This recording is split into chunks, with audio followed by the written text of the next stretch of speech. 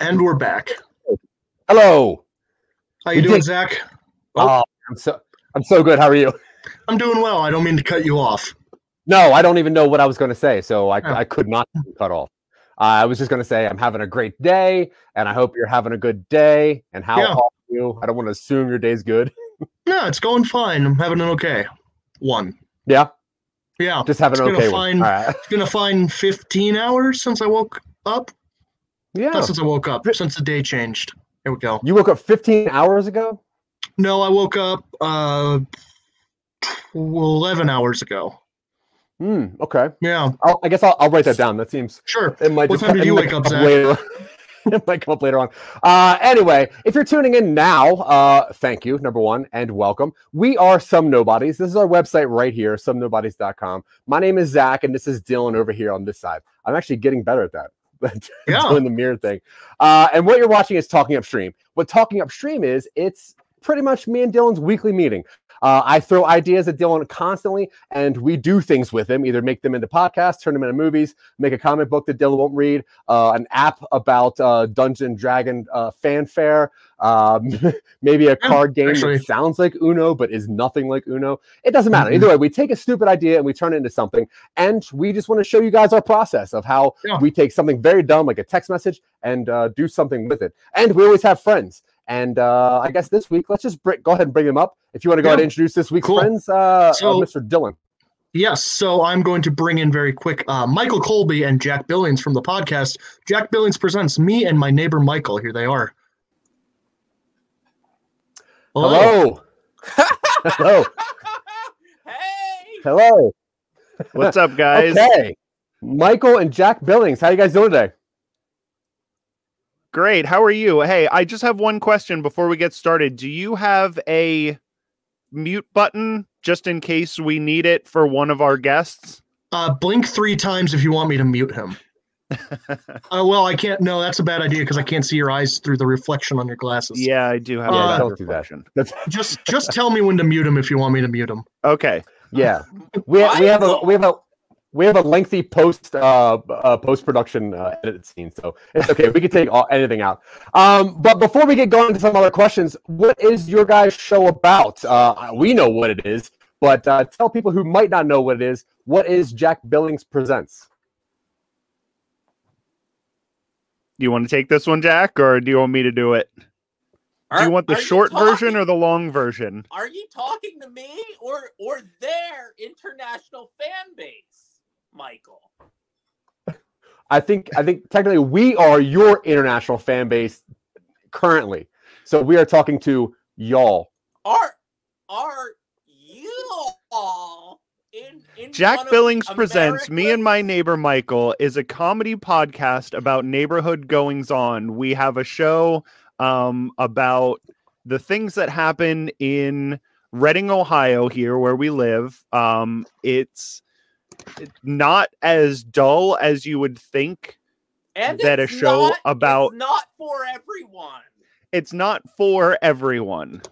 We have a lot of haunted I don't know how to a haunted car, Michael, and we have some perverts in the neighborhood, some teens that they do things like they smoke.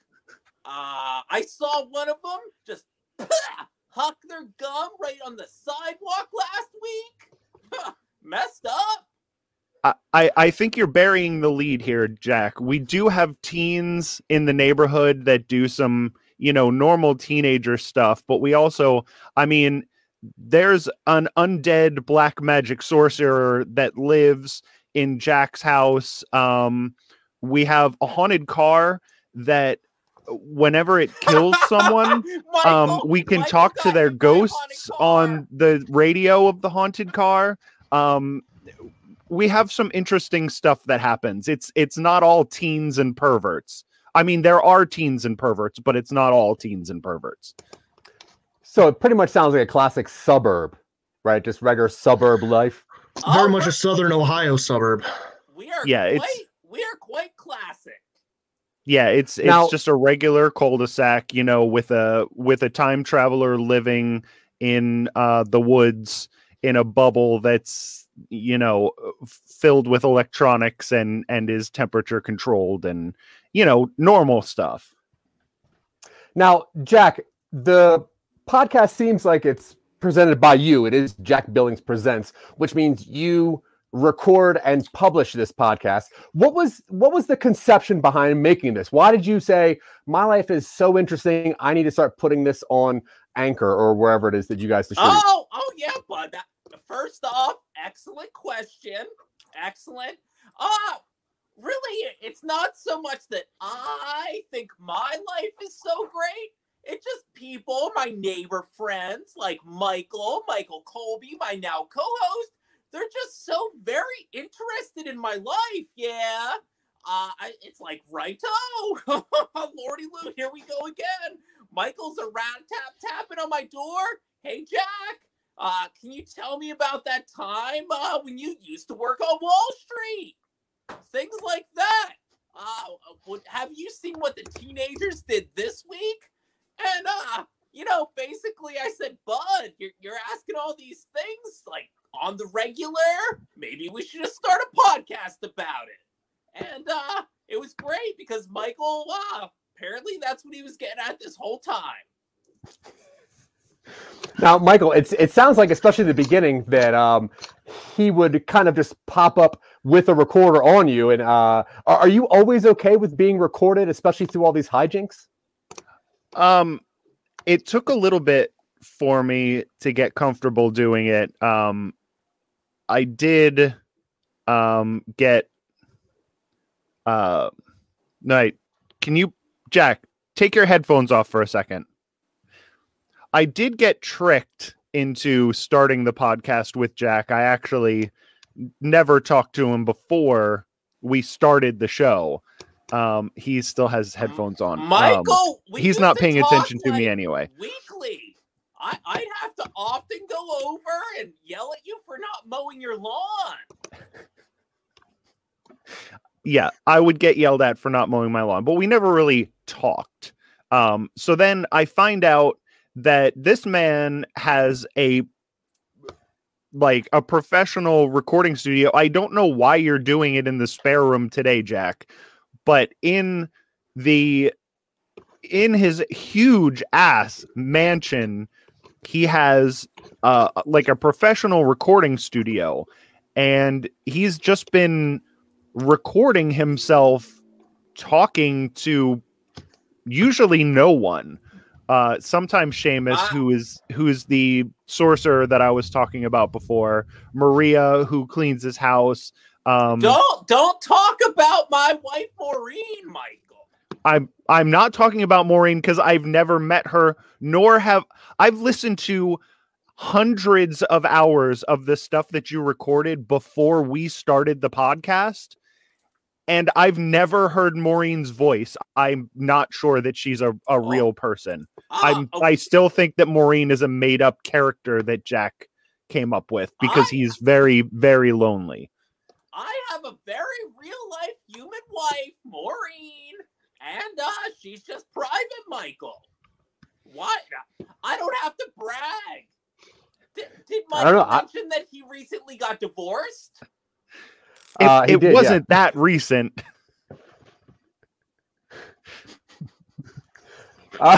So Jack, you started this podcast, and obviously Michael gave you consent for that. And what we found when talking to other podcasters is that most of them have failed at a podcast before, and then obviously finding one that kind of has a little bit of traction. Do you want to talk about a podcast that you started before, since there are hundreds of hours of recorded anything? Did you have a podcast before Presents Me and My Neighbor Michael?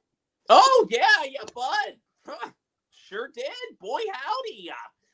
Like Michael was so nice enough to say, I have a lot of stuff recorded about me, my life, a lot of it watching the NASCAR.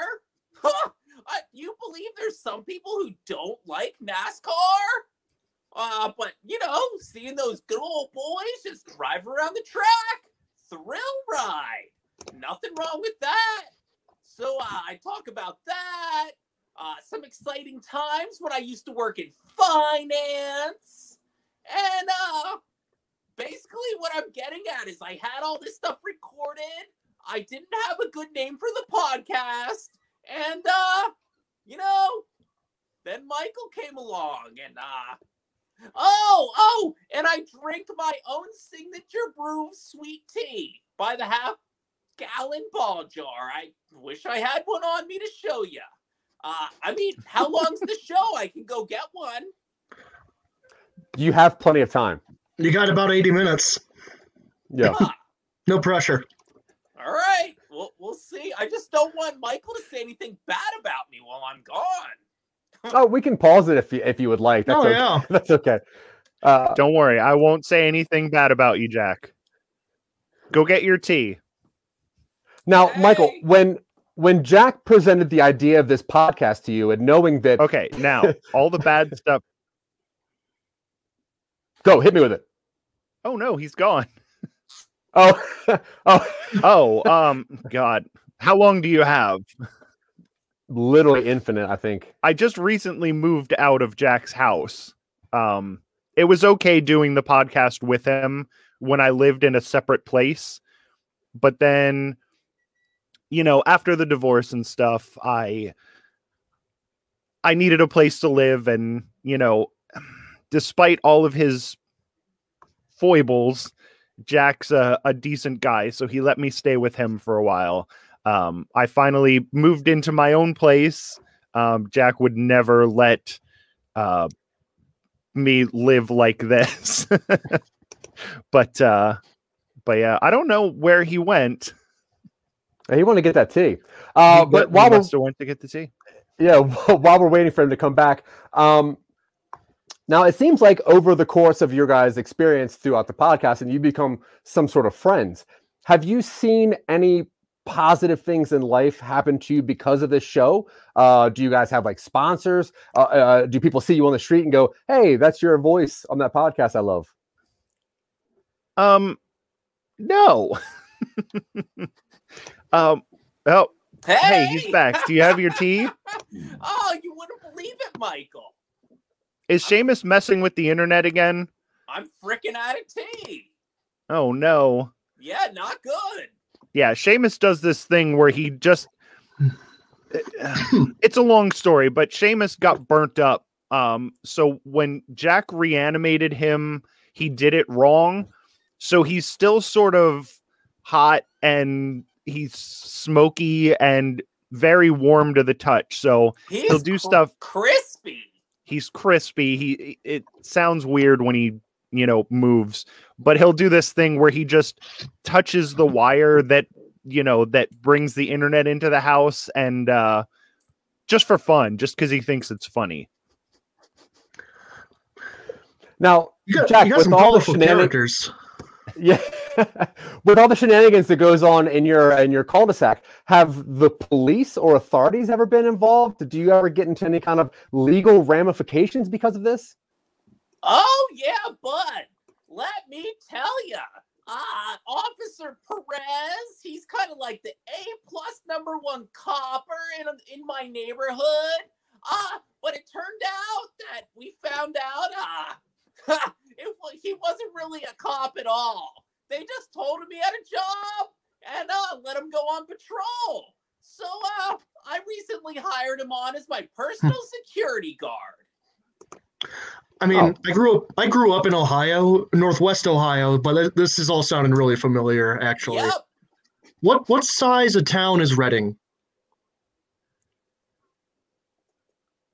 We have a Kroger's. Okay. We have a Frickers. Yes. Okay. We have an Arby's. Okay.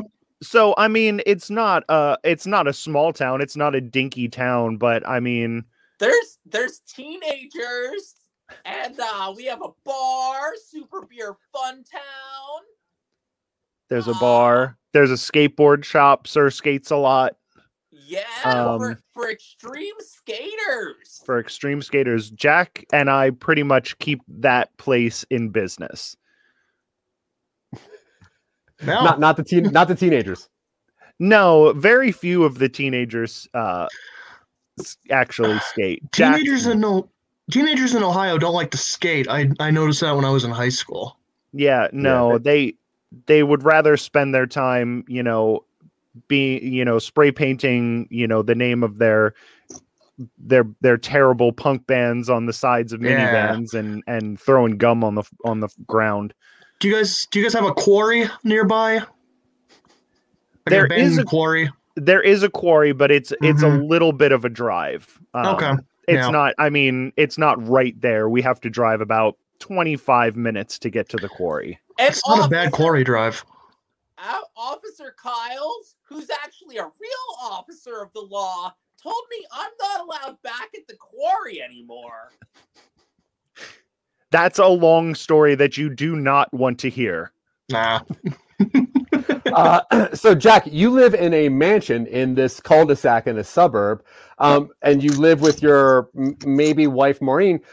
Do you live with do you have other family members that live with you that kind of get involved in the show for people that don't know?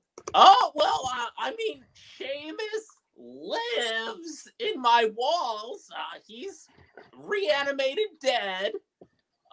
Sometimes his girlfriend is over, Delilah, but she doesn't exactly live there. She just visits for a little bit. Quinn, my neighbor friend Quinn, lives in the house with me. She was actually living in the house when I purchased it, and she's still there. All the ghosts in the haunted car, they're in there. So I guess they're around. See, I'm not really what is that word, Michael? The type of scientist that knows about when something's really dead or really alive. A doctor? Oh yeah, I am not a doctor. Okay. But yeah, those are neighbor friends, or at least neighbors that are around. And Abigail's always around. She edits our show. Last week I caught her flirting with my grandpappy. That sounds cool. I mean, now go ahead, Dylan. It sounds like you guys, all the adventures you guys are having down there, is there any sort of expansion plan for the podcast, or is the podcast kind of something you plan to keep going on? Are you looking to like maybe turn this into, maybe do like a one of those documentaries about your life on like TV or something like that? Maybe a movie? See, the problem is that a lot of the things that we do take a lot of like engineering to get them just on audio. Like we've tried to videotape Seamus, and he just it's just sort of a human-esque figure that sort of vibrates violently on camera. And his words just sound like gibberish on like the video camera thing. We have to do all sorts of stuff to his voice so that it works on the podcast. The ghosts in the haunted car don't come through at all on video. So yeah, it would be a lot of work to get some of the stuff that really happens, on video.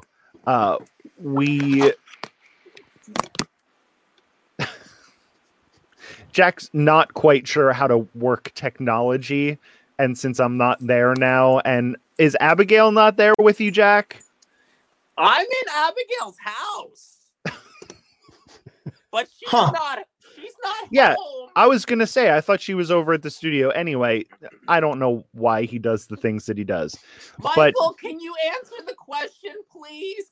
I was- Basically, they're asking about Jack Billings Presents Jack Billings, directed and written, The Batman in Ohio.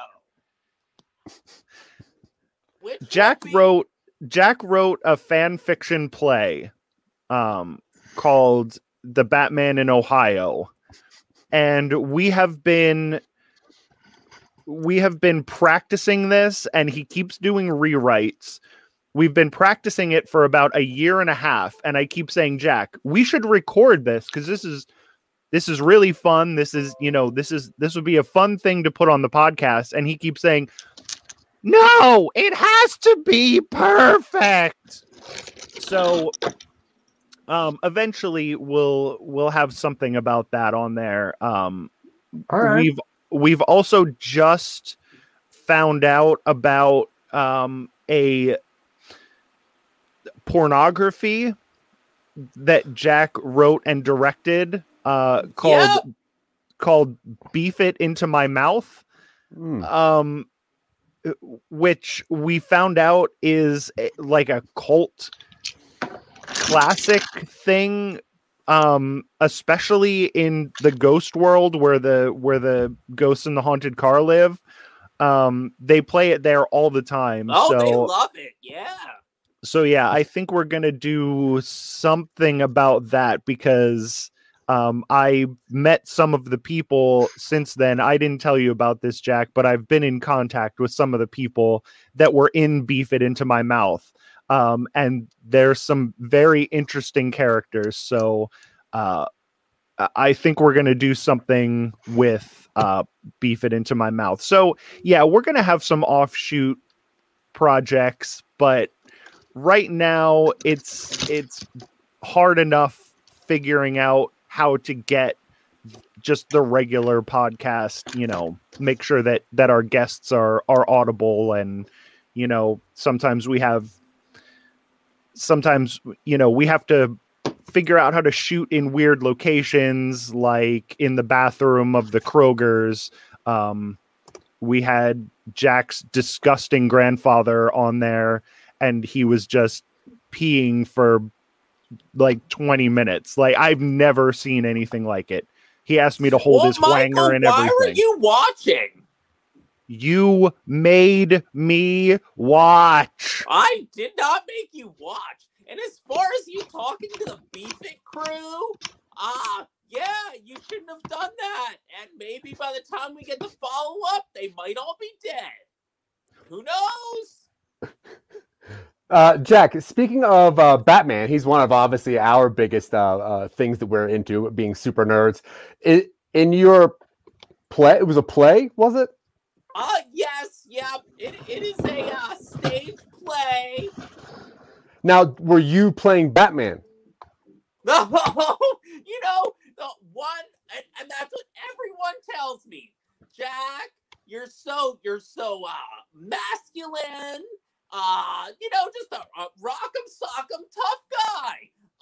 I'm well known in the neighborhood for being fairly extreme, but you know what?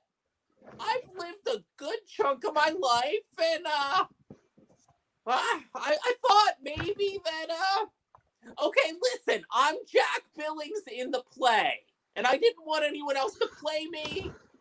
Originally, I tried to be both Batman and Jack Billings, but I didn't get that doppelganger thing to work. So Michael's gonna frickin' be Batman. There you go. I mean, I get it. I had to audition for this part to play myself when we were making this, so I get it. Yeah. And you're lucky that other person got very sick, or else you'd have been out. Because you are not that personable. Definitely just happenstance. Now, Jack, in a Batman scenario where Jack Billings also exists, is he more of a Commissioner Gordon type, or is he more of a Poison Ivy type? What? Well, okay. I don't think Commissioner Gordon is going to leave and come to Reading, Ohio. I mean, that's what Officer Kyle's is for. Oh, I meant, are you helping the Batman, or are you hindering whatever Batman's trying to do? Oh, well, Bud, why didn't you freaking say that? I thought I did. Oh, God. Well, see, Reading, Ohio is my town. And, instead of being all sad on a rooftop, I'll walk the neighborhood. I won't necessarily pick up the litter, but I'll take note and tell people about the litter I saw. And what happens is Batman needs a little more in his life, and comes to Reading, Ohio, and I'd say that we both lend each other assistance, and there's lessons that are learned. There's some unicorns we fight. Baby unicorns. Danielle, the local, maybe you know her. She jogs around the neighborhood. At any rate, maybe you know her. She's gonna be the Catwoman, so that's cool. But yeah, I mean, really, what happens is Batman's there to kind of try to help me and my neighborhood, and I teach him a thing or two. That's really what it gets down to. Now, Michael also lives in your neighborhood. Is Michael in the play knowing that he's also playing Batman? Michael is not allowed to be himself. He can be Bruce Wayne or the Batman. Okay. I was in the first couple drafts as Michael, but then Jack said that he won't tell you that this is true, but he said that I was doing too good of a job at being so many characters and people couldn't tell. He said I was far too talented and he didn't want me upstaging him. Michael, you are using the same freaking voice for all your characters. But yeah, I chose this voice as my Michael voice. Why are you pointing at your beard when you said that? I just wanted to draw attention to it. Michael, of all the episodes of Jack Billings Presents Or Out, which one is your favorite to re-listen to? Oh, are we supposed to listen to our own podcast? No, that's actually the answer I was looking for. Because Dylan asks me the same question all the time. I'm like, I don't know. Okay, yeah, no. I mean, I think I listened to the first 4 episodes, and then I decided that I didn't want to hear my voice anymore, so I just stopped. Yeah. You are very clear. It isn't for everyone, so that makes sense. Mm-hmm. Do you guys ever think about in the future getting more like celebrity guests, or just having other actual guests on your show that aren't necessarily all of Jack's familial ghosts? I hope not, because that would really sort of take away from the spirit of the show. I mean, if they move to Reading, Ohio, into the neighborhood area, Michael, we'd have to. If they live in our neighborhood, we'll have them on. But I don't plan on bringing outsiders in. I think we have enough interesting characters in the neighborhood that we don't need to rely on celebrities to get us through. Yeah. Now, Jack, before you started recording all these happenings around the neighborhood, was there one thing that happened that was so unbelievable that you decided I need to start recording all of this stuff? Oh yeah, I mean, I think really what set me over the limit here was the local teen, Johnny T. He was smoking. I mean, on my streets. And tried to tell some other neighbors about it. They didn't really seem to hear me all that well. And so I started recording it to share with, the international fan base at large. And luckily, Michael came along and showed me that you could post this stuff for people to hear. That's interesting. Yeah, you would. Yeah. You would think that with the haunted car, like we have actual ghosts and zombies and stuff like that, but Jack is obsessed with the mundane goings on. I mean, lung cancer there's nothing to sneeze at there. So, I mean, I guess in that aspect, I'm with Jack. You really shouldn't be smoking cigarettes anywhere, especially on Jack Street. Yeah. Or sneezing on people. Ugh. Yeah, especially in today's climate.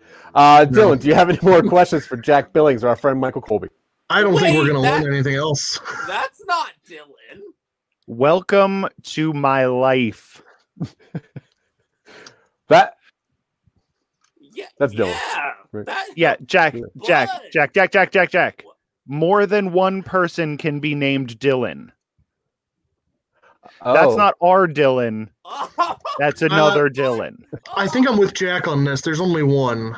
I thought they were playing a prankaroo on me, bud. They didn't know that I'm a master trickster. And I thought they were saying that was Dylan from our neighborhood. No, that is not Dylan from your neighborhood. Different part of Ohio. Yeah, different parts for Dylan. Okay, so Michael Colby, before we get on to our show, do you want to let people know where they can find your show, if you want to sell anything, or if there's anything that people need to know about Reading, Ohio? You can find, just if you type in Jack Billings into any podcast app, wherever you get your podcasts, you go right to Jack Billings Presents Me and My Neighbor Michael. You'll see our cartoon faces and you'll be able to listen. There's a lot of episodes out now. We've been doing this for a while. So We've been doing it like for months now. We're going on 24 months now. That's a series of months. But we have our main show. We also have mini shows. Like Abigail had her own show for a while. Dylan had his own show for a while. My kids had their own show for a while. Who's paying for all of this? Don't worry about it. We also had an off-season thing where we talked to different podcasts to let them know. Jack wanted to let other podcasts know what they could do better in their show. Yep.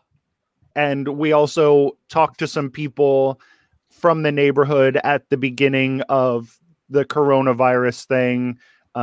So, there's a lot of stuff there. We don't sell anything yet. So just go listen to the podcast. That's all we want. We just want people to listen to the show. Yeah, I agree. It's a great show. It's one of the shows that I actually listen to, and I get a big kick out of it. So I send them to Dylan. I'm like, please listen to this. They need the help. That's not true. You don't need the help. I'm just joking. Anyway, anyone listen to this? Just so that people know, if they start from the beginning, it takes a while before Jack lets me know, like, the actual goings on around here. So it starts off a little mundane, but it gets interesting, and then it just sort of goes absolutely insane after that. What? Yeah, I love it. Check out Jack Billings Presents Me and My Neighbor Michael. Yeah. Listen to it. It is hilarious, especially if you like anything that we do. You'll love what they do because they're actually funnier than we are, and it's a really good thing. So go for it, guys. We appreciate it.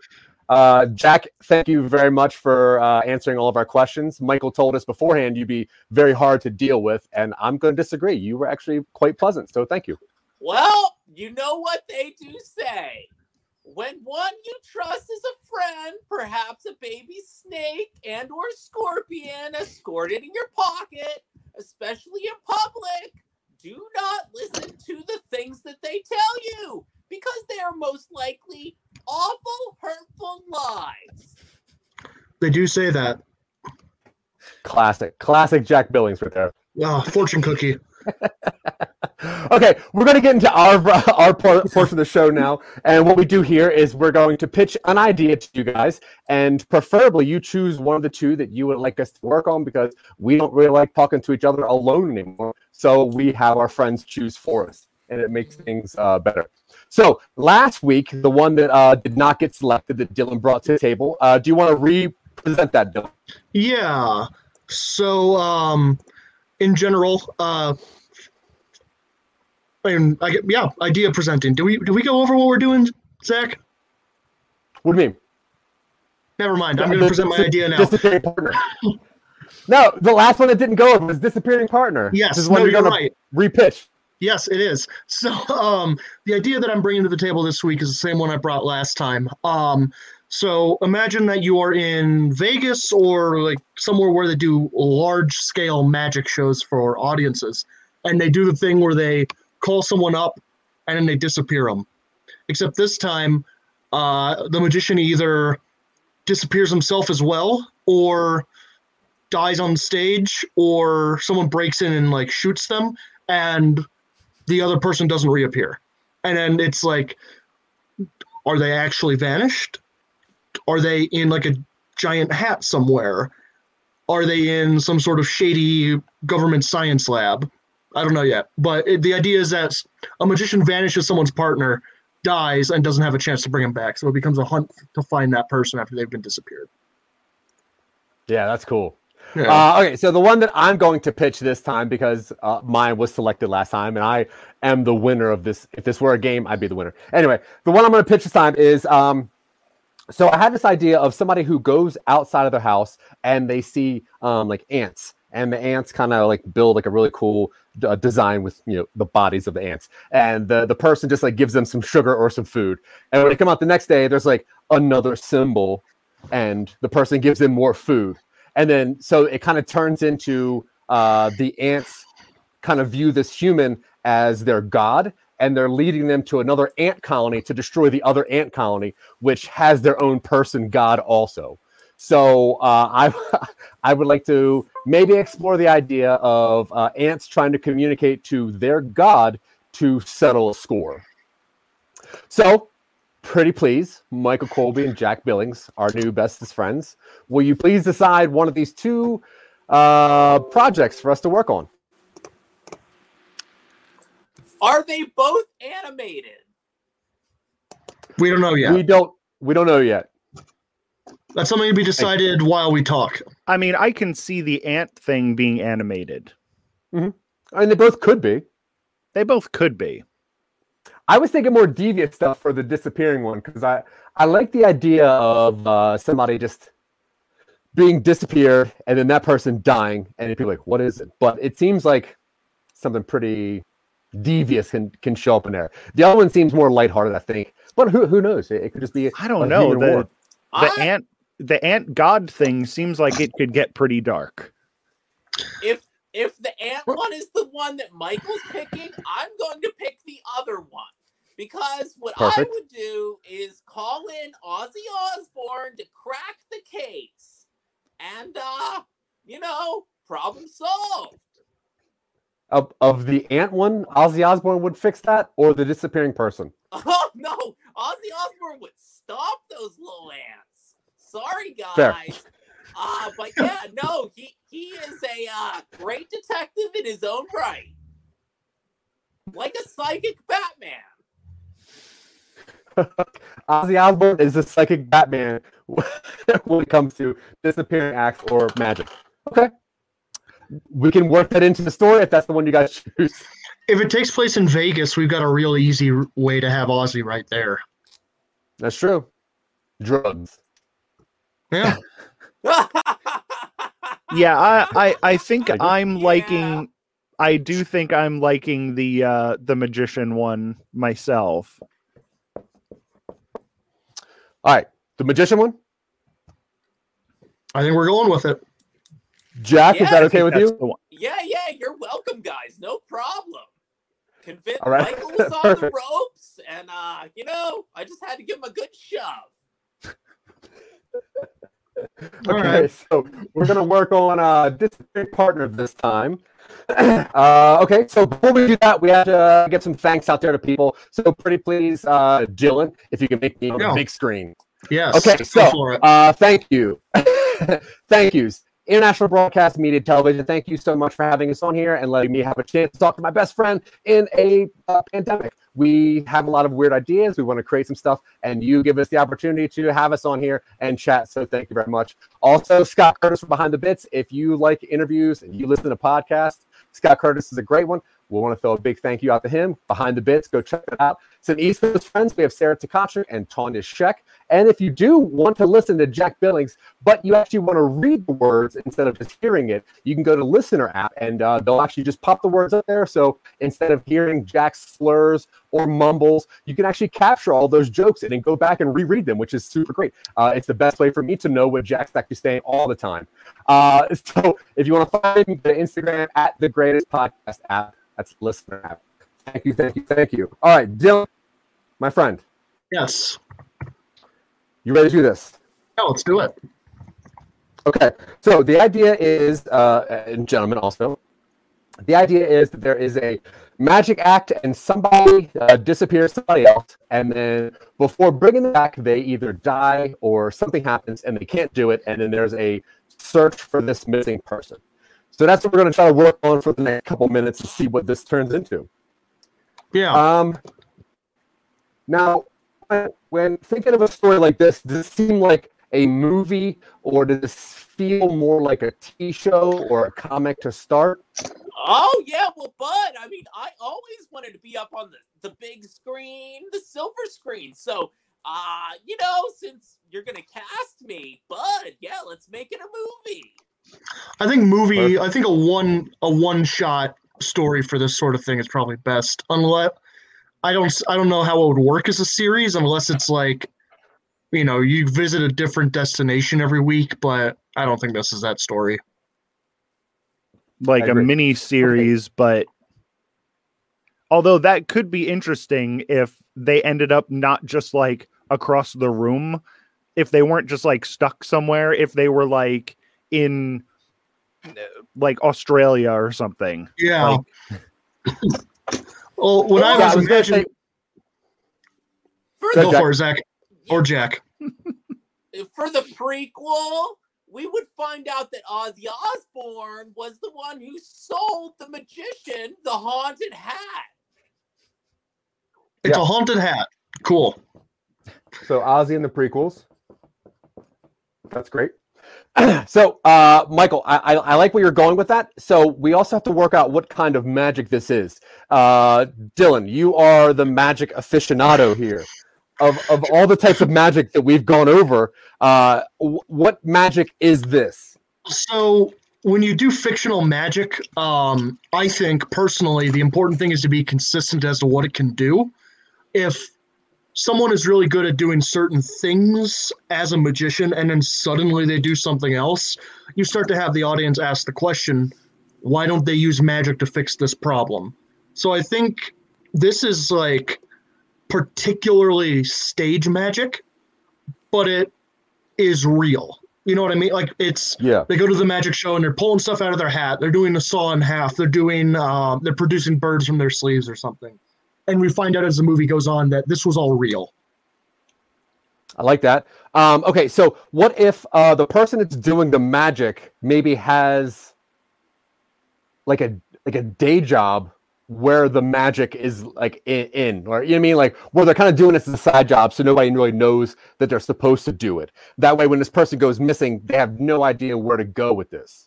I guess my first thought was, what if like magic was some kind of like military tech, and this person was doing just magic as a side job in Vegas? They're like a contractor, but they're doing a magic show. Yeah, I mean, what do they say? Sure. Like magic is just science we don't understand yet, right? So if the military has this form of magic, and they zap this partner to like maybe a military base or somewhere weird where they hold aliens, and then they're like, I got to find my part. I don't know how to get there. I'm just throwing that out there because we got to figure out A, what kind of magic it is, and B, where they're going to be. if we go go for it, Jack. Oh, I was gonna say C. For C, it'll be the part where we're at the magician's funeral. And I was thinking, because he's dead. So I figured that his assistant, what's really funny, classic fart jokes. Huh? You with me? Yeah. So in the middle of the funeral, his assistant could just let loose a whole bunch of toots. Love it. Now, that's classic filler, which I'm okay with. Let's start plotting in these plot points, though, and then we'll figure out exactly where the farts are going to go, which I think is going to be somewhere around the 2/3 mark. I like the idea. How about the magician can do, like, the one specific type of magic, like the teleportation magic, and the rest of his stage show is, like, terrible magic, like, pulling a fake rabbit out of a hat and, hack magic stuff. Yeah. That's just like covering up that he does this really amazing trick at the end, which is the real magic. Okay. Cool. I love that. So I'm seeing like the first bit is the main character and their partner convincing their partner to go to this magic show. And it's like, hey, it's like a comedy act. It's great. Good reviews.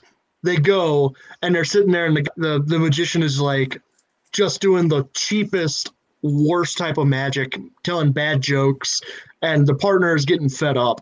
And then they get volunteered to go on for like the grand finale trick or something, which is, disappearing someone. It happens, and then the magician dies or is killed. Well, so is this where, like, this is the first time this magic thing worked and they die of a heart attack because it actually worked? Or is this like they get murdered because they're showing off that there's like magic? Like, is it a magic assassination? Or do they just die of natural causes? What if they get invited to like the not the grand finale, but the premiere of this new magic show? Like they get like promo tickets or something like that, and it's like, well, you didn't pay to. Well, did you pay to go? You didn't buy your ticket, so it's not all bad. Like people are constantly making jokes about like, well, how much did they cost? Well, they were free tickets. Oh, so it's not all bad. I'm feeling this would work pretty well as a comedy. So far, yeah. So, Michael, what kind of death is the magician going to have to deal with? I'm a big fan of people, like, when their powers, either magical or like when mutants or whatever, when they use their power and it like drains their energy and it makes it hard for them to do stuff afterwards. Okay. So like, I was thinking not so much this is their first time, but like this is further into it and they've done this trick so many times and it's taking more and more out of them. And then, they do it this time and that's all that they could take. But that's like that. That seems like a little bit less comedy than we've been going after so far. But I actually like that. So if we merge that and Dylan's, let's say that like the audience is heckling them a lot and the magician is actually doing real magic, but he's doing fake real magic. Like he actually can pull rabbits out of hats. It is real magic, but people think it's bad. So he's like being heckled and he's like, I'll show you guys. And he does this one big trick that he's not really supposed to do, which wipes his life force and he dies while they're disappeared. We cool with that? Jack, you like that? Well, does he come back as a superhero or a super villain? He will maybe come back in the time traveling prequel when we have to bring Ozzy Osbourne in, but not in this one. I don't think. Okay. Yeah. I mean, I think also if you could throw in a good scene where have any of you guys ever had a pimple like up in your nose? Yeah. It just hurts, right? So Yeah. I figure, like, we want the audience to care about this magic magician guy. So let's, like, show going through that. Just, like, you know, trying to see it in the mirror. Maybe get a little pin up in there. You know, just No, nobody wants to watch somebody pop a pimple that's in their nose. No, Good. Dylan does. Good concept. I say we change it. I say the first bit of this follows a magician as they get ready, and we get to think the magician's the main character. We cut to the main character and the partner going to a show, and then the magician dies on stage, and it shifts to following them trying to uncover his legacy and see where these people are going. Okay, cool. So what do you think? That's what I said. That's what I heard. What's the first arc that we're going to get to, Dylan? I think the first bit follows probably the main character and his partner, and then the magician separately. As like, I think when we see the magician, it's clear that they're getting kind of haggard, and they're, you know, it's like, I don't know how many shows I have left. I'm imagining him as played by like Chris Christopherson or Jeff Bridges. I don't know why. I don't know why. Jeff Bridges would be really good. Yeah, he'd be a good magician. like a really rough looking Jeff Bridges. Yeah. And it does that thing where it's a very tasteful, silent close up shots of him like adjusting his bow tie and getting his wand and checking his sleeves and popping a pimple in his nose and dealing. You know, you get the classic. And from those shots, you're like, wow, bud, I can relate. Yeah. Hits all the markets. Okay. Yeah. In question, other Dylan, are there neighborhood teens that maybe he could have a conversation with or some sort of confrontation?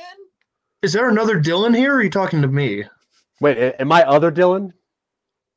Or is he your other Dylan? He's Jack's other Dylan. Okay. We could have a gang of Streetwise teen characters. I'm imagining if this is taking place in Vegas.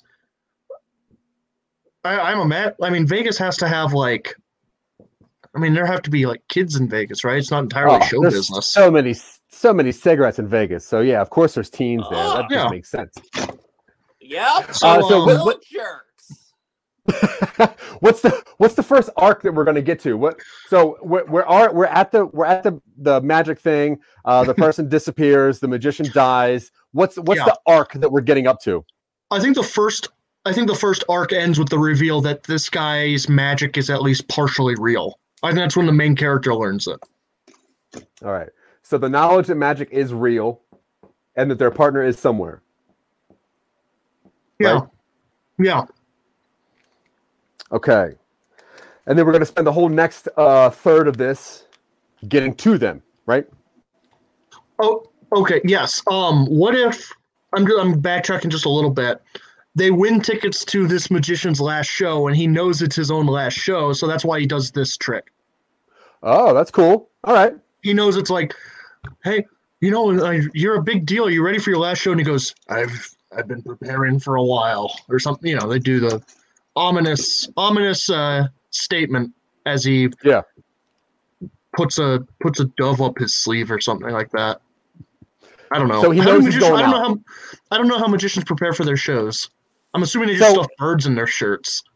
Yeah, a lot of tissues, tissues in a pocket, and cards. So wait, so he's going on stage knowing that he's going to do this last magic trick that's going to kill him. Yeah. So then the disappearing person is spiteful or malicious.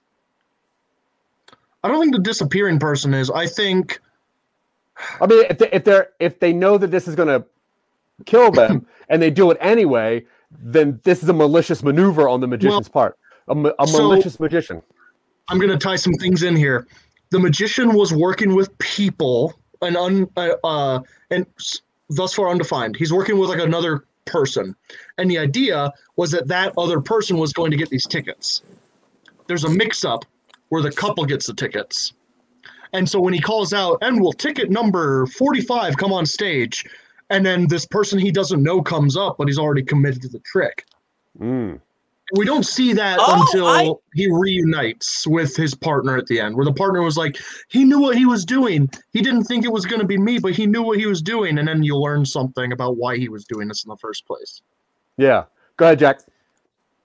Yeah, I was thinking that maybe they could have stolen the tickets, and this is the dessert that they ordered because they stole the tickets, and now you got disappeared because you shouldn't have taken them. Actually, not I don't mind that. Yeah, I like that actually better. Yeah. Go ahead. Go ahead and put that in, Dylan. Take that, Michael. It's not a competition. If it was, he's winning, just so you know. Well, I also sort of like this as like a lesbian couple, or else the woman being the one who is doing all the research. Like for some reason I'm seeing like a Michelle Rodriguez or like a Kristen Stewart type doing this. Sure. Yeah. And I mean, if it's two women, then Michelle Rodriguez and Kristen Stewart, if we can get the both of those. I love that. I'm sure they'll be perfectly willing. I'll give them a call tonight. Yeah.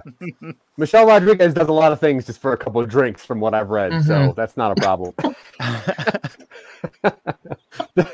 She got kicked off Lost for drinking and driving. Whatever. We're gonna have to we're gonna have to pitch it to her good though, because she's good when she wants to do things, but when she phones it in, she's terrible. Yeah, I agree. I think once she reads the script, she's gonna fall in love. I hope so. So. We have Kristen Stewart and Michelle Rodriguez, and they steal these tickets to go to a magician show from somebody who was supposed to be disappeared by this magic council or whatever. They go to the show, and right, that's it's some kind of intent for some reason. So they go to the show. The magician has decided this is his final show, and he's going to go out in a blaze of glory. And he calls the ticket number that is supposed to be an enemy or a nemesis. And what he gets is Kristen Stewart. And it's their anniversary or whatever. She goes up there. They're not having a good time. He does this trick. She disappears. He dies. Now Michelle Rodriguez is on a hunt to find her partner and to solve the mystery that is magic. Was it... If we're going back to this being a military thing, does it have to be that the target was malicious, or was it like, I'm going to get you in there with the last energy I have, and then? Well, I was just saying that if he knows he's going out and he does it anyway, there needs to be some sort of malicious intent. So either he was trying to get.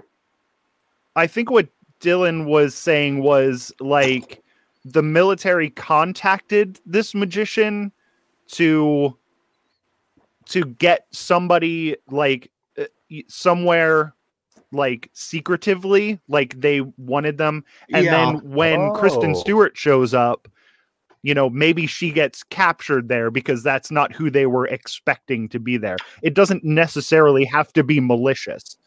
Okay. We would see the magician whisper something in her ear and she reacts like shocked or like surprised and she stammers something, and then he disappears her immediately, like before she can get a word out.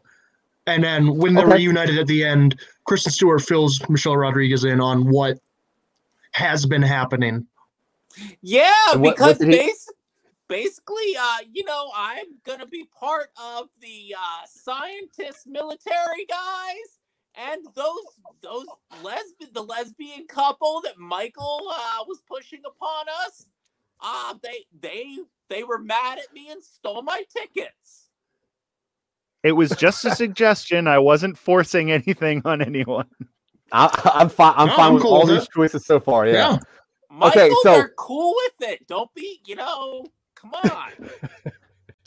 Come on, Michael, be cool. Be confident.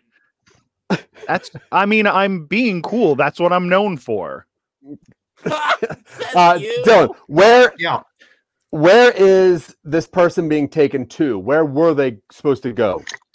I'm seeing like a military base, or because if she is the fill-in, the accidental fill-in for whoever was supposed to go, and it was supposed to be like a covert ops thing, she's going to show up presumably with zero of the skills she needs. So it can't be like something super dramatic. You know what I mean? It can't be like a secret Russian military base or the time machine they're building in China or something like that. True. I just read a news article on Yahoo about that today. It's fun. I know. I saw that too. That's why I yeah.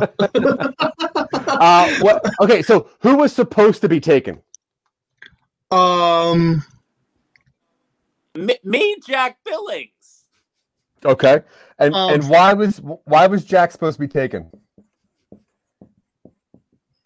A well-known celebrity, and they're going to ask for hostage money. Wait, what did Jack say? A break dancing tournament. Extreme. Okay. I'm probably not going to jot that one down. Dylan, what did you say? Okay. I had said, what if they were going for like a high-profile celebrity that they intended to hold hostage? I mean, we don't have to stick with the military thing. What if it was? What if it's like? You remember? I guess my question is like, my question is the magician knows that he's going to die doing this and only doing it just to like kidnap somebody. It needs to be. That's why I was saying there's. That's why I was saying it needs to be malicious intent, because if he knows he's going to go out, he knows that this is going to happen, and he still does it. They do it. Yeah, sorry, maybe it's someone from his neighborhood that he dislikes. I mean, it doesn't need to be malicious. He could be dying anyway, so he's just doing this, as a. I'm just saying we don't have to get stuck on making this malicious, because then we're cutting down our options. That's fair. It just, for me to know that this person's going to perish and still fulfill this task, which apparently is a menial task up until the accident happens. I'm just curious why they would die for this. I'm not sure. I like the idea of magic draining energy. I'm not sure if it would work in most of these scenarios as like a way of doing it. If it's going to be malicious or something, then it could be like time sensitive, and he has to like do it before the bad guys get there. But because I do like the idea of like a draining powers, and that's why he dies. I like the idea of all of that, but I feel that he was supposed to do this for somebody that he does not like, or that is going to be banished, or something else, and then he just has to go through with this because whatever. I'm okay with that, but it's. Maybe while he did the trick, he gets hit by a train. So he didn't know it was going to happen, and that person's gone. So train yard magic. Basic train yard magic. What? I'm just basic 50 style train yard magic. Okay, that's fine. Hey, they did it in Inception. It worked in Inception to have a train suddenly appear nowhere. That's true. Okay, so I think we should go back to the magician being killed. I think that's what Jack's saying, and I think that. Yeah. What if it was like? What if there's an opposing group of magic users and it happens just as? No, that doesn't quite work either. I like the idea of him like intending to send someone somewhere, and then the wrong person shows up. I like that a lot. Yeah. Now we need stick with that. Now we need a reason as to why the magician is not there anymore. Yeah. He got hit by a train. Yeah. I mean, that opens a lot of doors for us to really sideswipe people's expectations.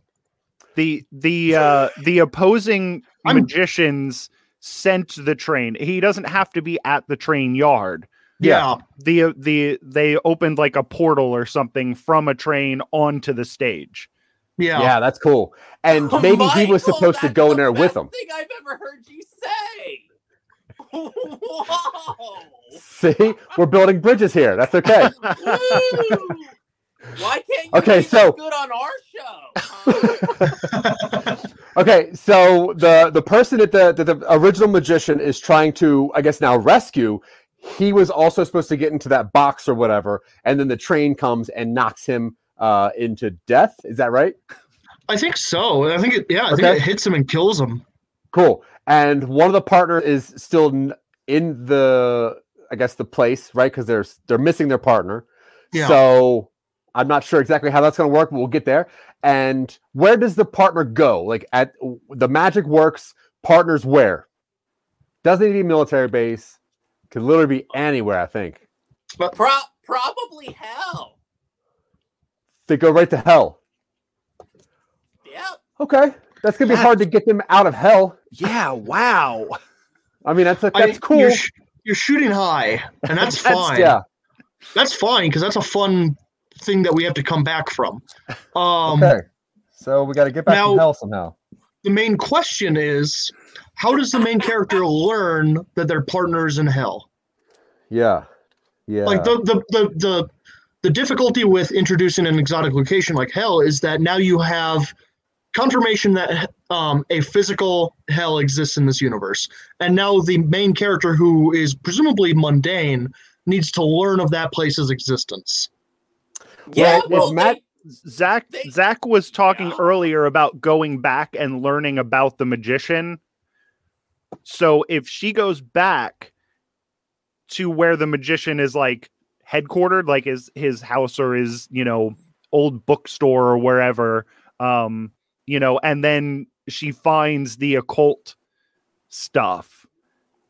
Okay, Yeah, Michael, you No, go did ahead, Jack.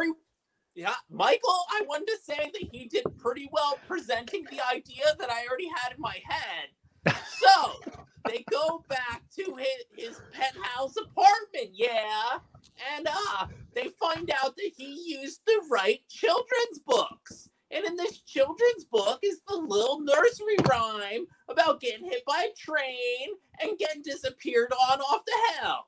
No, Now she knows. Jack, using the children's books is how you end up with a Seamus McGregor and not a good plot for a movie. Well, your words, not mine, Michael. But I do like them going back and finding out the magician's penthouse and finding all that stuff. If there is magic, then hell can be there. So Yeah. they could easily find the information out through like a tarot reading or through anything. Like, hey, I need to find out where my partner is. And maybe, the magician probably has friends or something that can be like, honestly, it's probably hell. But my question is, how do we get back to hell? How do we get Kristen Stewart out of hell? I like the idea where they find this organization of like stage magicians who practice actual magic, and it's like, wait, which show did you go to? And it's like, we went to go see Alistair the Amazing, and they'll roll their eyes and they're like, Oh, no. yeah, the hell guy. You should sit down for this. The hell guy.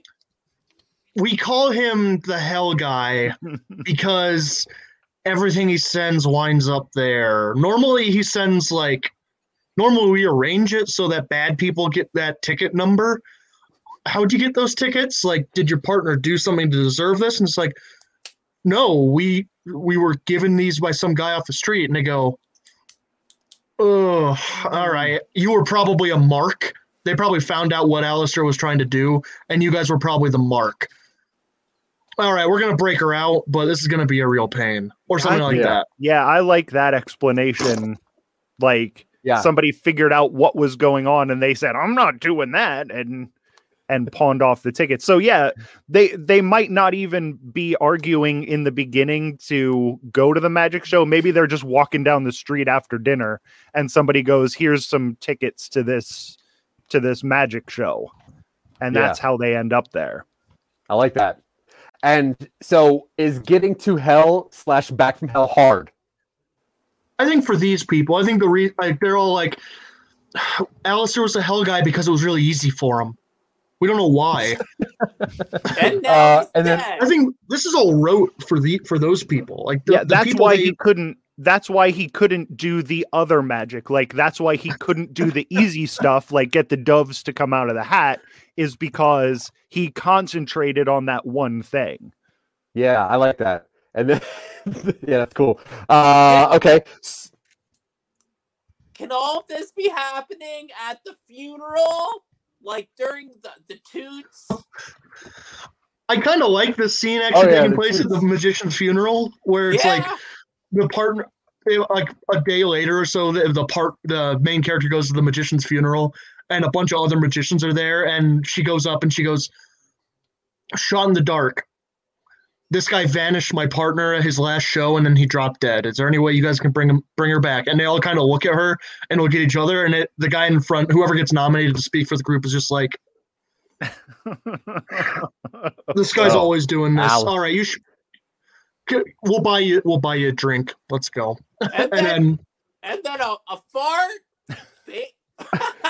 And then someone farts. And It's hilarious. Obviously. Fade to black. Next scene. Yeah, Fade and to brown. nobody's too sad at this funeral because nobody really likes him. Nah, no one's gonna miss Hellcat Alistair. Okay, so now Dylan, now we know that the partner is in hell and that it's not too hard to get there, but they got to find somebody that can do it. What does the process look like to get Kristen Stewart out of hell because of Alistair's very poor decision making? I feel like they should have to offer something of equal. You do the kind of Egyptian afterlife thing where they weigh your life against another thing. They have to offer up like an equal amount of something, and I don't know what that is. So they're going to bring something to hell and trade it for Kristen Stewart. Yeah, I think so. Now is this a person? It could be. It depends on how dark we want to go. Oh! How about a bus full of children? Good start, but maybe too dark. Yeah. Also, I think that costs too much. I think Kristen Stewart's soul is not worth a bus of children. Maybe a bus. Take that. Dylan, she's a big fan. You're not devastated.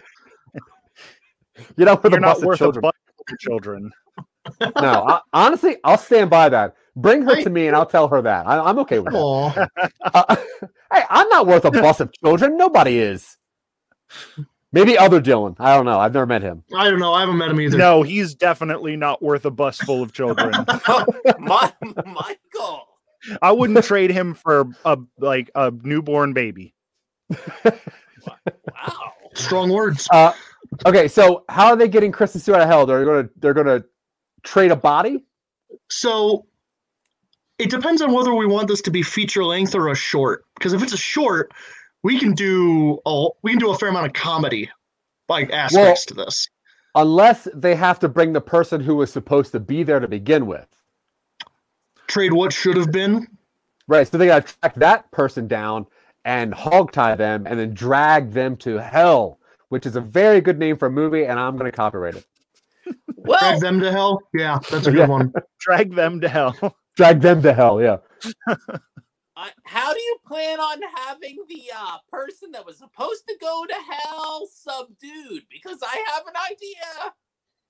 Well, let's hear it. I would love to hear it. I would go to where they hang out, like, the local pub or the cafe, maybe the public library, and when they round the corner, just knee them right in the groin. Good start. Love all that. I'm cool with that.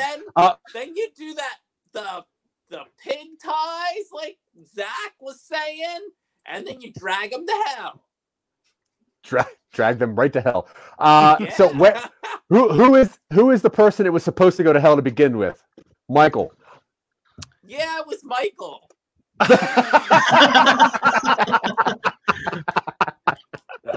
It's a podcaster that reviews magic shows, and they gave Alistair a bad review. All right, cool. So an evil podcaster. And then am I the evil podcaster now? Jack said that. Nobody else did that. All right. It's because of your beard. I was thinking some sort of police officer, like some sort of cop who, one of those cops that does something terrible and then gets away with it completely. Yeah, I love that. That's actually way better than real podcasting. And then well, that's good because that means that this group of like magicians and nobodies has to kidnap and subdue a cop without getting found out. Okay, so now the Michelle Rodriguez and her friends need to find this Aurora policeman and hogtie him after kneeing him in the groin and send him to hell so they can get back Kristen Stewart.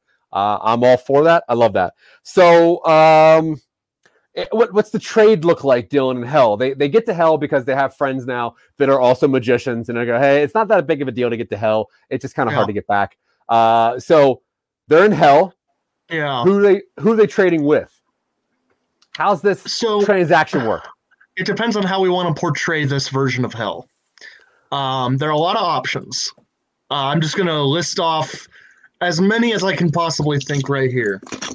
Fire and Brimstone, Dante's Inferno, terrible bureaucracy, dark pit where everybody just has a miserable time, bright pit where everybody has a very bland time, eternal suburbia where your neighbors are really boring, your worst fear. Any of those particularly sound. There are a lot of fictional representations of this we could go with, and I don't know what would be best for this. We should do one that's not boring. No, see, I think we should go the opposite. I really like the idea of I'm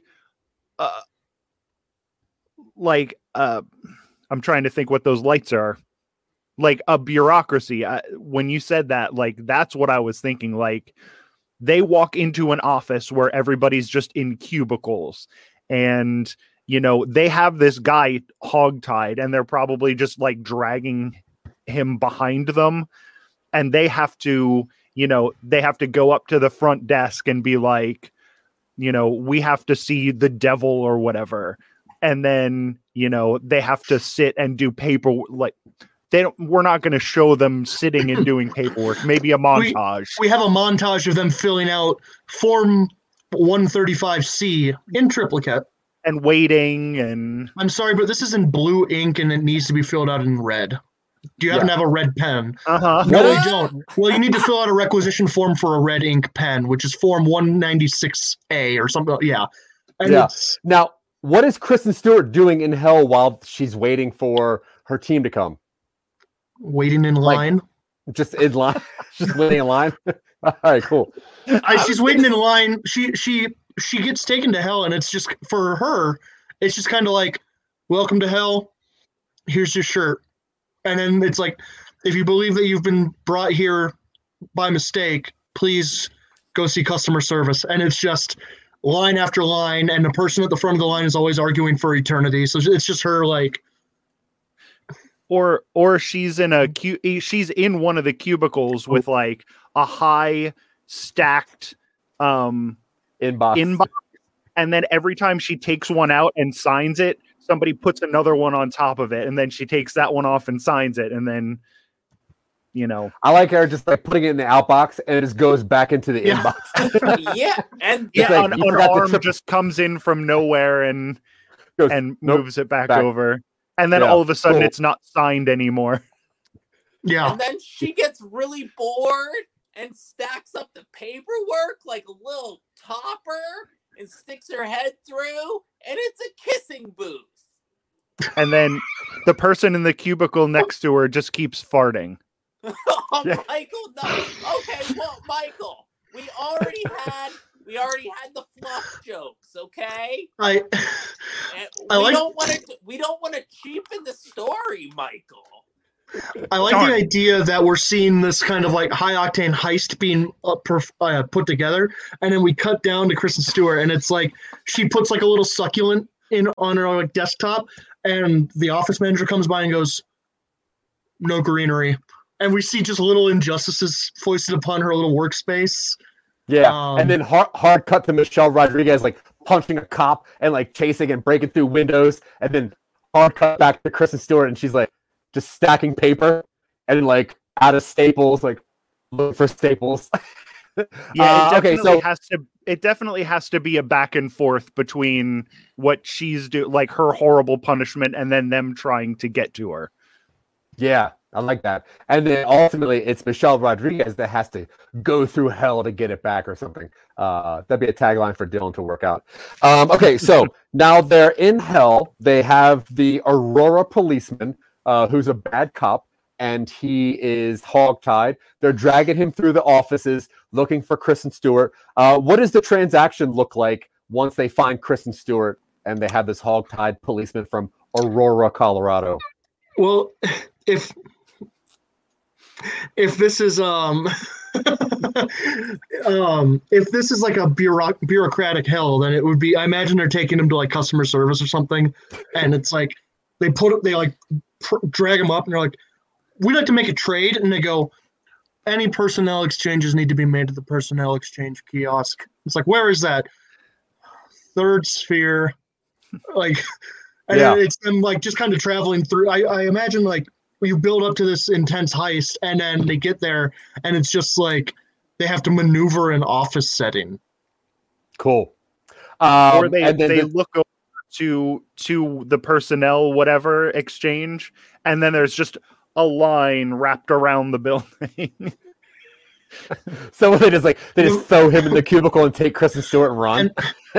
And then as just a visual gag, they look over the line, and the person just waiting is wearing like a toga and a laurel wreath. And as it goes back, it's all ancient people who have just finally gotten to the front of the line. Yeah, I think that's cool. All right, so Dylan, we have a couple minutes left. Oh, go ahead, Jack. It's like it's been there for a long time, Michael, is what they're saying. So yes, I get it. I get it. I get it. I get it. Oh, I've got a good ending when we get there. You can explain the rest of it to me when we're done. I think we're just about out of time. So all right, yeah, in the car. We're almost done. Dylan, what scenes or what do we got to fill in here? Or do you want to just run through it again one last time from start to finish? I'll run through what we have because we've got a pretty good kind of start here. I see the thing we need to kind of work on is the final ending, but I think that at this point that's going to be a pretty easy fill in the blanks here. So here we go. So disappearing act, I guess, is something we can call this. Sure. So we start off by seeing a magician preparing for his last show. We get the intention, or we get the idea that it's going to be a last one. We see the main character and the partner getting sold a ticket to a magic act by like a scalper, or given a magic ticket by someone who maybe they're not a cop, but we get the impression that there's someone who wears a uniform normally. They go to the show. It's kind of lame, but then the magician calls up the ticket number or something, and they put the partner up there, Kristen Stewart, and the magician kind of like looks at her like weirdly, and then just kind of shrugs and vanishes her, and then drops dead.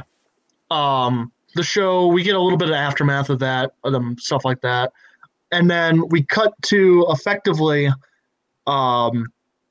the main character kind of hunts down this magician character of some sort, maybe finds out that they owned an occult bookstore, learns that magic is kind of real, and learns... At a funeral.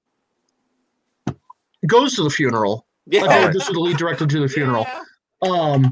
And then meets up with a group of other magicians who are there, and in an attempt to find their lost loved one, approaches and asks like, hey, my partner was the one he vanished before he died. None of the authorities are willing to help me. I don't know what to do. And they all kind of look at each other and have that kind of like, yeah. Alistair's thing was that he liked to disappear bad people to hell. So I hope your partner kind of made good on their promise. And it's like, no, we weren't supposed to be there. We got the tickets from someone else. And they go, and he did it anyway? What a jerk. So then they help the main character kind of assemble, find out who did this to Alistair, why they were being targeted. We learn that it's a cop who did something bad, and we see the heist unfold to try and kidnap that cop and get him to hell. Meanwhile, we see Kristen Stewart acclimate to bureaucratic underworld. It's great. It's hilarious. The magicians, with their powers combined, get everybody to hell. They take part in the infernal bureaucracy, find the main character's partner, jump through all the hoops, and they do kind of like a forced switch where they drop the cop and run. And at that point, it's getting a little hazy for everything as far as stories go. But I mean, I think if we want an action scene, it's like these magicians using their magic to kind of like foil these hellish office workers. And then they get back and everything's happy. And we have some sort of like, you know, epilogue stinger where her eyes, it's clear that she was changed by her time in hell and her eyes glow red or something like that. Who knows? And then they all get hit by a train. And they end up back there anyway. They end up back in hell. That's how they get to hell in the first place. They have to stand on the railroad tracks at a specific time. Yeah, I do like this as like a Sam Raimi-ish like comedy, like horror action movie with some comedy in there. I think that's a perfect tone. No, I completely agree. I think this is kooky and weird, and I'm very interested to get to work on it. So thank you, Michael Colby and Jack Billings, so much for helping us create this and making this a little bit weirder and a little bit more full of farts than we normally do. But that also just helps. We don't normally write fart jokes, and with new friends like you guys, we're getting there. So thank you so much. Before we go, though, our specialty. Before we go, Mr. Jack Billings, will you please tell anybody where to find your show so they can understand how your life works? You can hear my show at all the places where you pay for podcasts, like the YouTube, Spotify, Amazon, all the places. And I'm on Twitter now. I recently found my phone, so we're gonna do some of that. And this has inspired me to start doing some video. Right on. Perfect. I'm excited. Seeing the projects that you're currently working on, I'm excited to see what kind of videos you create. So that's cool. Mm-hmm. Michael, thank you so much for being on here. Jack, thank you. You guys are awesome, aggressively creative. Please, if you're watching this or if you know anything that we do, go check out Jack Billings Presents Me and My Neighbor Michael. It is hilarious at times. It is disgusting at times. It is not for everybody, but it is most likely for you. So please go check it out. It is awesome. Thank you once again to IBM TV for having us on here and to letting us just chat about stuff that hopefully turns into something later on so we can finally get some money, because what we're trying to do is talk ourselves up to a streaming service, which is why we call it Talk Upstream. We just want to talk ourselves up to Hulu or to Disney and start making that real money so we can give it to Jack Billings so we can get something on his wall other than a fake curtain. Thank you.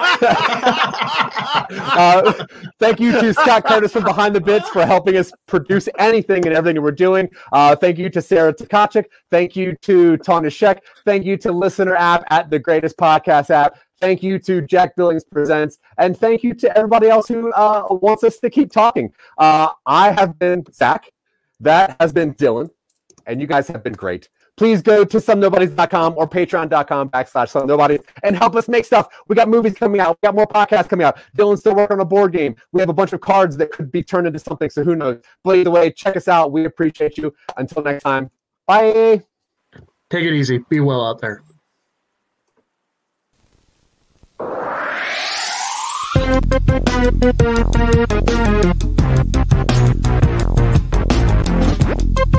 Thank you.